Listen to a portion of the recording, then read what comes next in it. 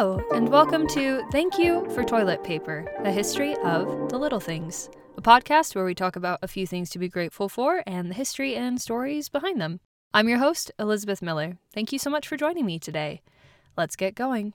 When I was in college, in a nearby shopping center, they would host a chalk art event called Chalk the Block each year. Artists would have about 2 or so pieces of sidewalk that they could tackle with all of the creative genius that they had, and they would make large pieces of art, some of which created optical illusions where it looked like 3D objects were lying on the ground in front of you, or that something was coming out of a grate or a manhole, or sometimes they were just beautiful homages to nature, to pop culture, many different types of things. My roommate participated a few times, and she was really good, and I believe if I remember correctly, she did a large portrait of the Calvin and Hobbes comic by Bill Watterson. It was fantastic. Whether we grew up using it to create brand new worlds on the sidewalk, play games of hopscotch, or make notes for work, chalk has opened creative minds for years.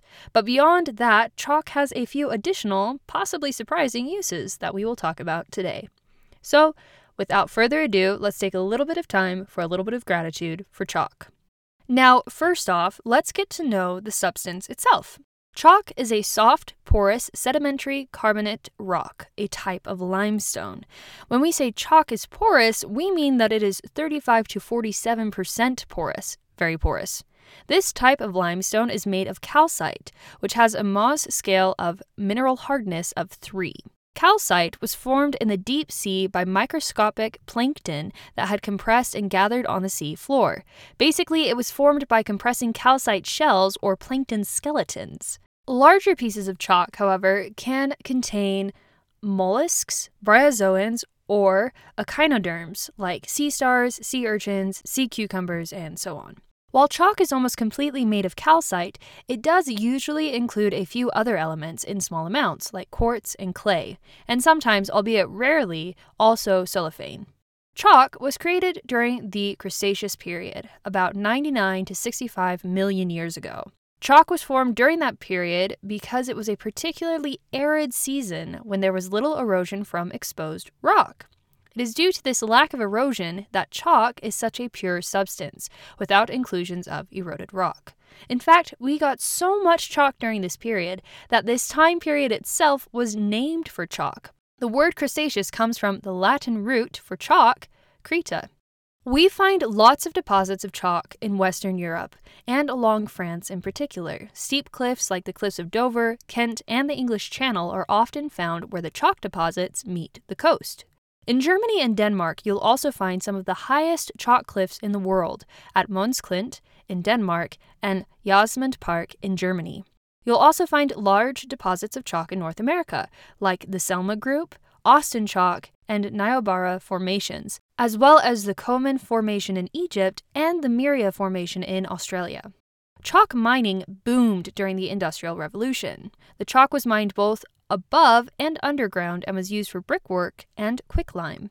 We often find flint near chalk deposits. Anciently, we can find chalk pits near flint mines as well, the most famous of which is in Norfolk at Grimes Graves. Humans have used chalk for a wide variety of uses, from tailor's chalk, used to mark fabric, although this is now made of talc, what we use now.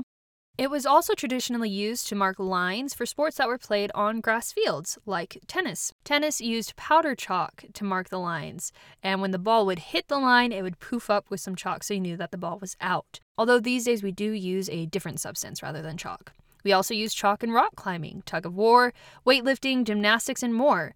This chalk was used traditionally to help increase grip by getting rid of sweat or liquids. These days we use more magnesium carbonate than chalk. We also used chalk for construction materials like bricks, some of which you can still see in pre-Victorian homes. We used to use a mix of chalk and mercury for fingerprint powder. However, because of the toxicity of mercury, we stopped using this mixture in about 1967. These days, when we think of chalk, what might first come to mind is a blackboard or sidewalk chalk. However, nowadays we use gypsum. Another fun use for chalk is glazing putty. Chalk also has an agricultural use and can be used to raise pH levels in soil for farming. Small portions of chalk can also be used to help clean and polish, including cleaning and polishing your teeth, as small portions of chalk can also sometimes be found in toothpaste. There are many other household uses for chalk as well, including getting rid of grease stains, keeping closets smelling fresh, saving silver from tarnishing, helping your screwdrivers do their job by keeping them from slipping, and even stopping ants.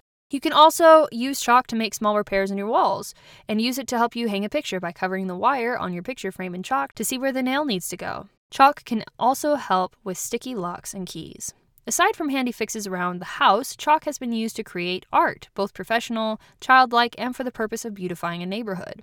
The largest chalk art created in the world measures in at 18,598 square meters, or 200,187.2 square feet. It was created in 2015 by Spolwash in Copenhagen, Denmark. Whether we're decorating our walks to school or work, or using it to fix up our homes or fend off ants, chalk has made life for humans just a little richer, and for that I am grateful. For all the memories of hopscotch, drawing body outlines on the ground for play purposes only, and for creating optical illusions or homages to Calvin and Hobbes, I am grateful for all the memories that chalk has left me with. And hopefully you have some wonderful memories with chalk as well. That's it for this week. Thank you so much for listening, and I hope you have a marvelous day. Take care.